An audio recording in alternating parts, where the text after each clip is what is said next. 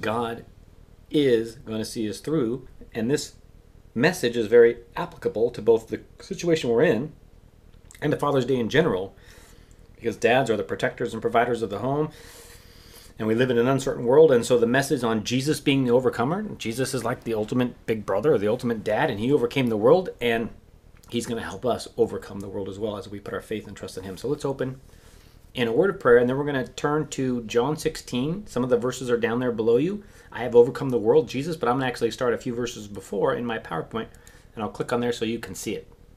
Lord, I just pray that as we open up your word in John 16 today, that you would speak life to us, that we would see that we can take heart because you have indeed overcome the world. And we thank you for that.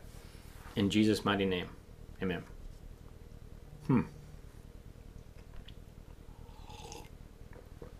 Interesting title for the beginning of a sermon. Weeping turned to joy. Yes, I'm a realist, and I know that this world is strange, and there's all kinds of troubles and tribulations, and Jesus knew this before. Look what he says to his disciples. Verse 20. Truly, and let's see, if I put my mouse there, you can see it a little bit. Not much, though. Okay, so I won't even worry about that, because I've highlighted everything that you need to see. Truly, truly, I say to you, you will weep and lament.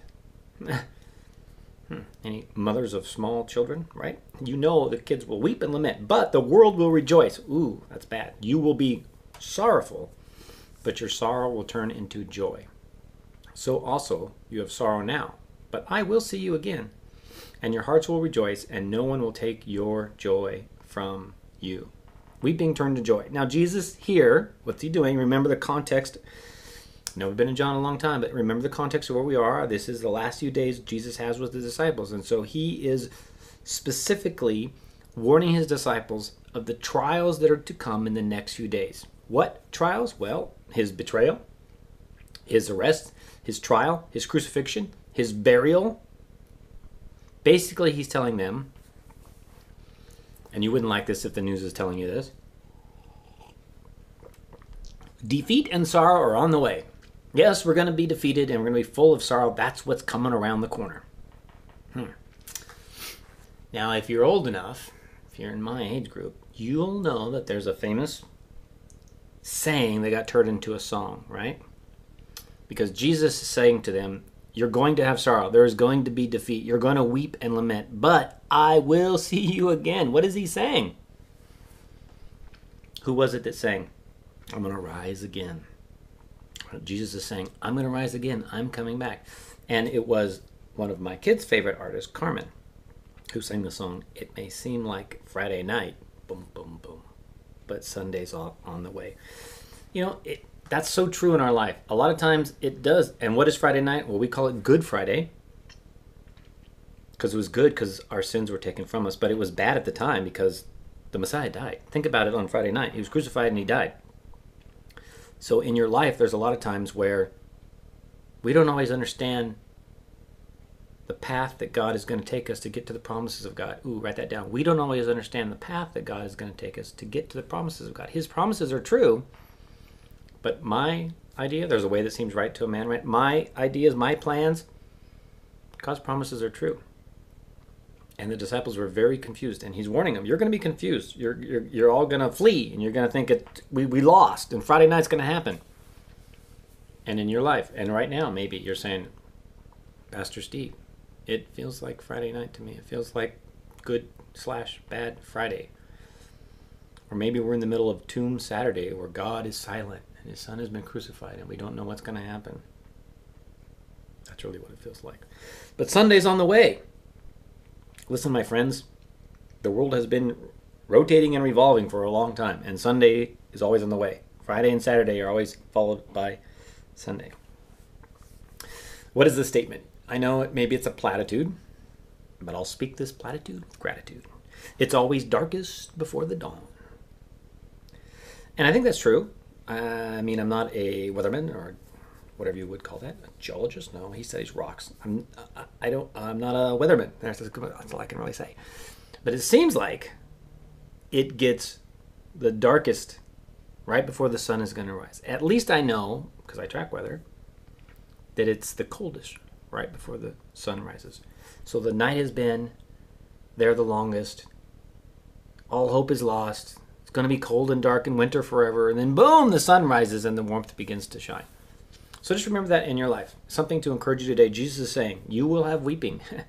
You will have sorrow. You do have that in your life. If you have a spouse and children and grandchildren and friends and neighbors and pets, you'll have sorrow. But the sorrow will be turned to joy. It may seem like Friday night, but Sunday's on the way. It may seem like the depth of the darkness of night, but the dawn is coming. Yes, this is from Mindy. Here you go. Here's one of my witty jokes. As I lie sleeping one night, I pondered, where does the sun go at night? And then it dawned on me. I always get in trouble for laughing at my own jokes, but when you're doing virtual church, there's no crowd here. I actually watched something, it was a sports event, and they were racing. But because of the current restrictions, there was only one racer allowed on the track at a time, and just a few cameramen, and nobody in the stands, but they had all these virtual cardboard cutouts in the stands that were yelling and cheering and spilling their popcorn, and the guy ran to that. I think he set a world record even with that. So in this virtual world, I'm required to laugh at my own jokes for you because I know you're really laughing at home. All right. So in the context of Jesus being the overcomer, he's warning his disciples here that there's going to be hard times, and you should know that by now. 2020 has taken everybody by surprise, but our weeping will be turned to joy, and it says no one will take that joy from you. Now let's jump down to verse 28 and 29. Here we are. Straight talk on Jesus, who said, I have overcome the world. He says, I came from the Father and have come into the world, and now I'm leaving the world and going to the Father. And his disciples said, now you are speaking plainly and not using figurative speech. Because when he was speaking, he gave figures of speech, right? If you look below, can I show you where it is down there? Then in the verses, he spoke in figures of speech. Well, now he's speaking very plainly to them. He's giving them straight talk. He's saying, okay, I'm just telling you the truth. I'm leaving the world. And they say in verse 29, wow, now you are speaking plainly. Now we see. You've given us plain speech, and we totally understand what you're saying. Yeah, it's happened to me too. God has spoken, and I totally understood what he's saying. I knew exactly what was going to happen in my life. I knew everything that was going to go on in the near future. God had a master plan, and I totally understood it. Thank you, Holy Spirit. But that, I still misunderstood, right? And that's the disciples here. God speaks. He's very clear. He's not giving figures of speech. He's speaking very plainly, and his disciples are like, now we understand. But guess what? They still didn't. Why? Well, it's because of what I said earlier. God's promises are true, but the path can often be misunderstood. When Jesus finally just laid it out to them and said, yeah, I'm dying, they didn't understand. They didn't make sense of it. And they said, oh yeah, now we understand, you're speaking plainly. But they didn't. They went to the garden, and Peter tried to fight the guys that were coming to get Jesus, and the other disciples fled, and they all got depressed and said, he's dead, nothing's going to happen. And then when they said he's resurrected, nobody really believed it. Bunch of crazy women making up stories. So what do? What is the way to understand God and get through the path that gets us to the promises? The path that gets us to the promises. We've heard the promises of God. We're standing on the promises. We believe them. Trust and obey, for there's no other way to get along with my singing, but to trust and plug your ears, right? You have to trust and obey. That's a good hymn for a reason. Jesus asks his disciples later, do you believe? And that's what happens here. You have to trust and obey. Yes, God speaks and God clarifies. And we've talked about this before, that the Holy Spirit is the interpreter of what God is saying, and he reveals what God is saying to us. But we are human, and we often misunderstand. It says, for now we look through a glass dark and dimly, like looking through stained glass. It might be beautiful, but you can't see the detail. So God gives us the promises. We follow to the best of our ability. But in the end, we just got to trust and obey. You're either going to you're going to bet it all on Jesus or you're not. You're going to put it all on him. You're going to trust and obey. Though none go with me, still I will follow. You got to put that rock, that line in the sand, that Ebenezer stone, or that line in the sand and say, this is it. We are a Baptist church. Did you know that? That's why we're big on baptism, right? Number one, it's commanded, but number two, because it's that line in the sand, it's that Ebenezer stone, it's that saying, I'm all in. Like you're all in the water. I'm all in. The old me's gone, the new me is in. I'm giving myself up to the Lordship of Christ. I'm following him. It's a time to celebrate. That's why we love doing baptisms. All right. Let's move on to verse, what do we got next? 31 and 32. Tested by trials. Here is your life. Jesus answered them. Do you now believe? Oh, here we go. I just said he was going to say, do you believe, right? So when he tells them and they say, now we understand. Now he says, do you now believe? Now you finally understand and believe that I'm going to die? Behold, the hour is coming. Indeed, it has come when you will be scattered. Oh, we fully understand. Now we believe. Well, do you really believe? Do you really, really believe? I think you're going to be scattered. Each to his own home, and you will leave me alone. Yet I'm not alone, for the Father is with me. Okay, so, right? Jesus is sovereign. He knows what's going on. But he's telling them, look what's going to happen. I'm going to take a rabbit trail. Is that all right with you? Okay, let's talk about Pilgrim's Progress. One of the most widely read books in the history of the world, second to the Bible. But if you remember in Pilgrim's Progress, he believed, and he was on his way to the celestial city. But all along the way, there was these trials. He had seen the Lord, and he knew he needed his sin removed, and he was trying to go, but he was always encountering people that were leading him astray, or going into towns where he would get trapped, or falling asleep under a spell.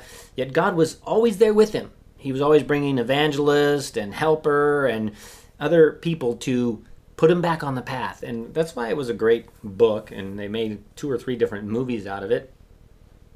Even one where some famous actors were in it before they were famous. But the concept of us trying to walk the path and knowing the promise of God's celestial kingdom, heaven, but not quite knowing how to get there, we can empathize with Pilgrim in Pilgrim's Progress. And we can learn a lesson about the characters that affected him, those people that turned him the wrong way. In the end, it's not easy, but it's certainly worth it. Was it easy for the disciples here as they watched their Savior crucified? As they were scattered and left him in fear? No, but it's worth it because they were the disciples of Christ. So I ask you, when you talk about this, the trials that are coming, as I was reading Pilgrim's Progress, it made me think of this. Maybe this is the end of the world. Maybe, he was leaving the city because it was going to be destroyed. Maybe that's it. Maybe what we're going through now is part of the 4 horsemen of the apocalypse, right? In Revelation, it talks about the white horse that conquers the world, the red horse where war breaks out everywhere, the black horse where there's famine and a piece of bread is the price of a bag of gold. And then the pale horse, the horse of death, where like a quarter of the earth dies. That's a lot. So are the 4 horsemen of the apocalypse here? Scary in Scripture. And maybe it's all allegorical about kings and kingdoms and things that happened in the past, or maybe it's prophetic in the future, or maybe we completely don't understand it. But certainly, what's going on in the world today makes you wonder if we are in times of transition. The world is shaking. The foundations of the world are rocking. It's been a test. It's tested our faith. So I ask you again the same question that Jesus is asking his disciples. Do you believe? My hope is built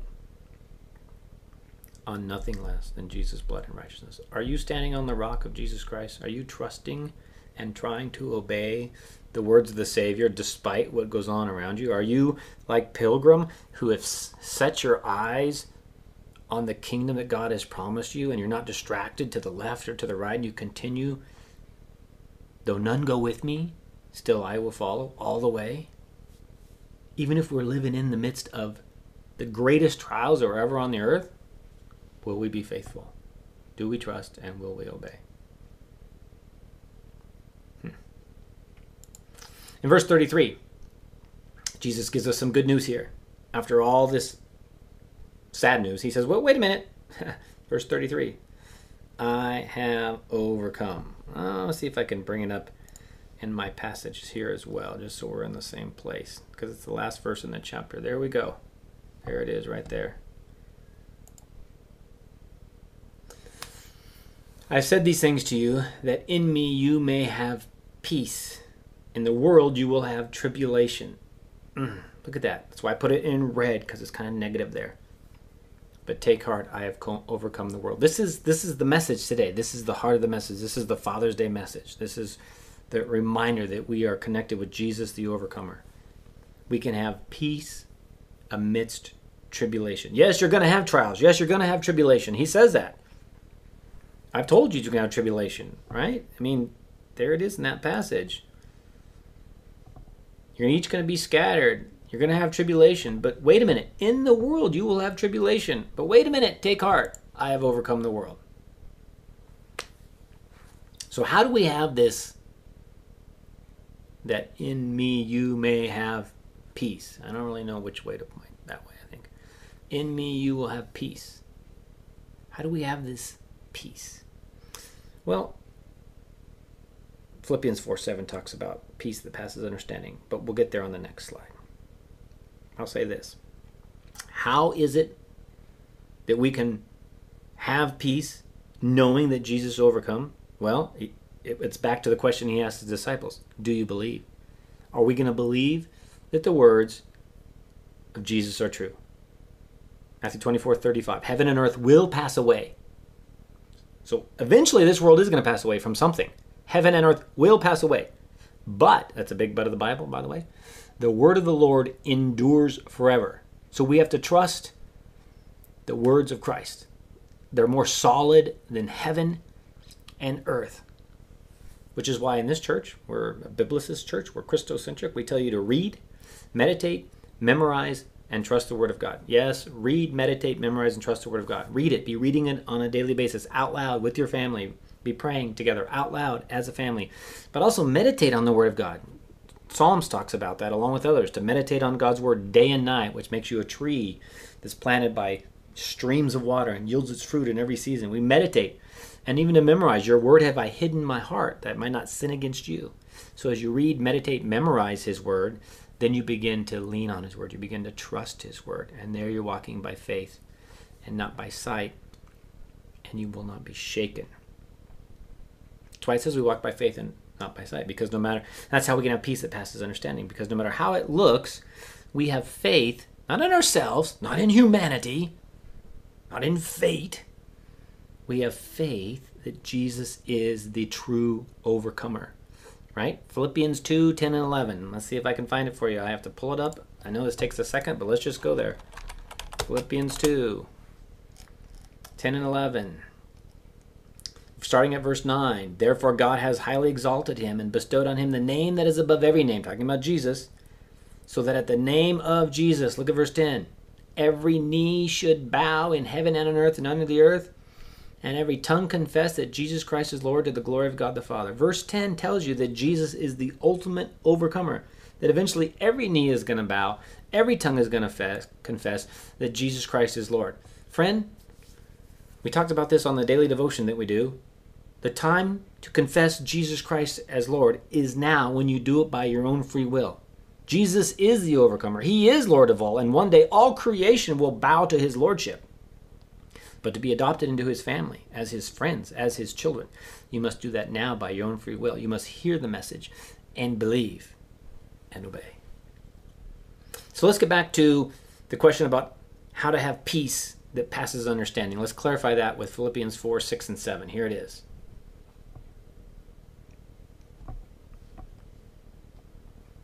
asking about the peace of God. Do not be anxious. I think that's just a suggestion. There's no way it could be a command, because then I would be sinning when I'm anxious, when I'm stressed. So let's rephrase this. You try not to be anxious. Do not be anxious about anything. Ooh, I'm anxious about a lot of things. So am I disobeying the commands of God? And now I'm anxious about being anxious. I'm anxious that I'm sinning when I'm being anxious. Do not be stressed or anxious about anything, but, it's another big but of the Bible, but in everything, meaning everything you do, to bathe your day in prayer. Right? That's what it says. That's what we talk about, reading God's word out loud, so you learn to trust and obey, and talking to God in prayer. Give us this day our daily bread. We're bathing everything in prayer. How? How do you not be anxious about things? Big but of the Bible. But in everything, by prayer and supplication. Prayer, and it could also say petition. Right? The 12-step prayer, one of those is petition or supplication. You come to God with your needs. You say, give me this day my daily bread. These are the things I need. So you avoid anxiety. You go to the owner of the universe, the creator God, the sovereign one. You realize Jesus Christ is Lord of all, Philippians 2. So you come to him. And not demanding, not the American, self-centered, God's there to bless me, genie, it's all about me and my good life. Ooh. God opposes the proud, but gives grace to the humble. You don't want God opposing you. God doesn't answer prayers like that. He rebukes those kind of prayers. That's why it says prayer and supplication with thanksgiving. We always do it with an attitude of gratitude, realizing that God is good and all good things come from God. So as we cry out to God, we do it with thanksgiving. And where does the thanksgiving come from? It comes from remembering how God has treated you in the past, all the answers to prayer from before. That's why you keep a journal of what God has done. And if you don't think God's done anything great in your life, then you go back to the scriptural record and see what God has done for his people throughout history. So rather than be stressed or anxious, in everything, bathed in prayer, with an attitude of gratitude, let your request be made known to God. Be honest with God. Let him know what you need. Verse 7. And the peace of God. Oh, that's good. And the peace of God, which surpasses all understanding, will guard your hearts and mind in Christ Jesus. I'm going to camp out here for a little bit. Number one, it's not just world peace or peace, brother, the peace of humanity. This is the true peace of God that only God can give as you take on the mind of Christ, as your mind is transformed, and you lay down your burdens and pick up his burden, which is easy, and his yoke, which is light, the peace of God. This is the how to have peace rather than anxiety. You come to God and you ask for help with a heart full of faith and gratitude. You pray. Yes, you pray. Give us this day our daily bread, because God knows and supplies your need. And you remain grateful and thankful.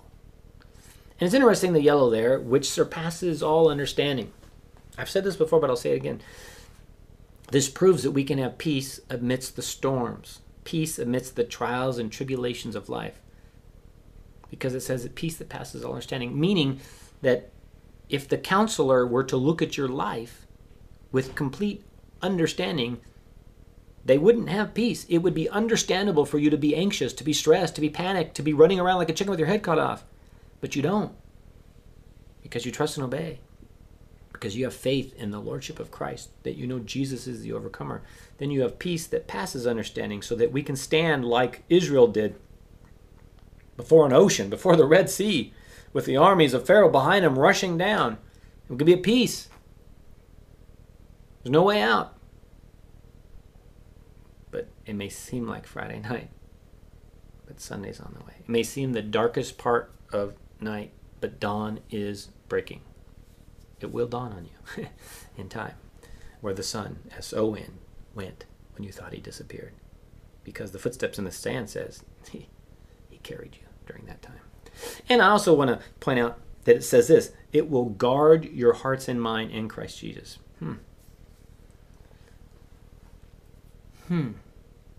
That's important.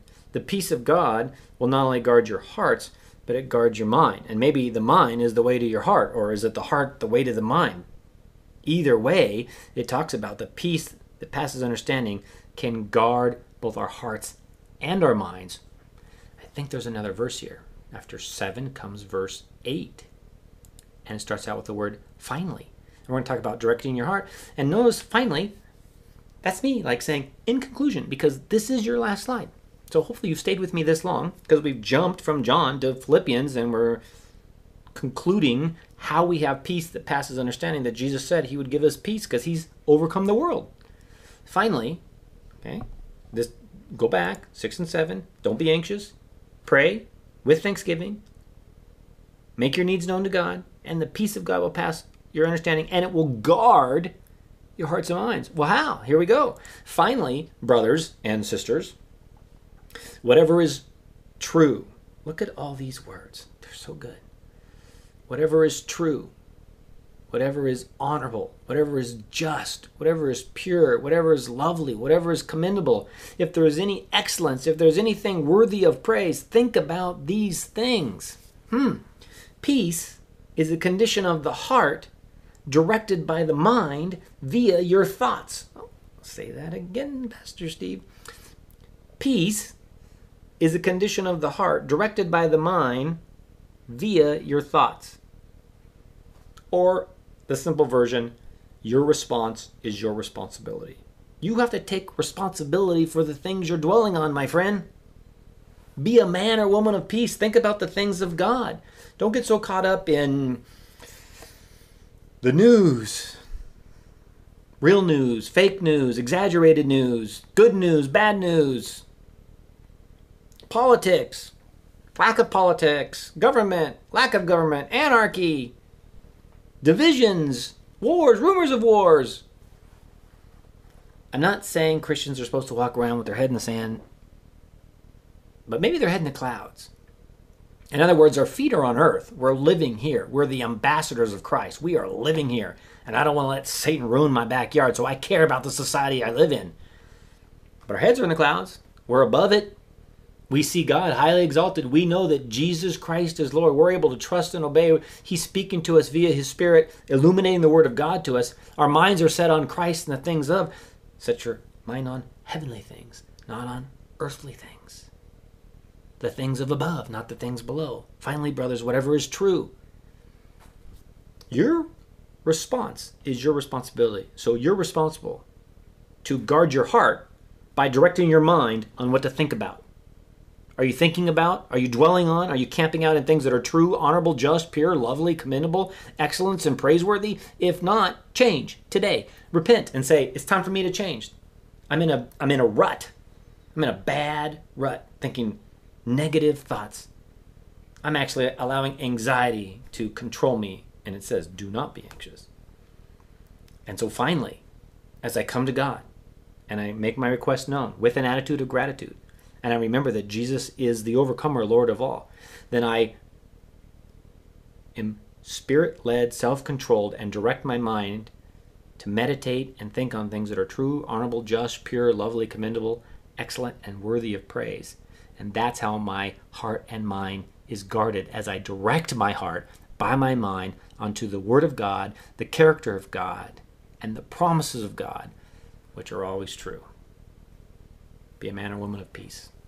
Believe God and his Word. Father, today, I thank you that we can be here virtually and still receive the impact of the Rhema, the spoken Word of God, that you take what's written and you illuminate it by the power of the Holy Spirit. I pray you would have spoken to each of us individually, and we would be reminded today on this Father's Day that you are our great Heavenly Father, and we can be at peace that passes understanding, though we don't understand how to fix the world. I don't even want to try to fix the world. But you've got the whole world in your hands. You're our Heavenly Father, and you've overcome it all. So we bow our knee, and we confess with our tongue of our own free will, Jesus Christ is Lord, to the glory of God the Father. Amen.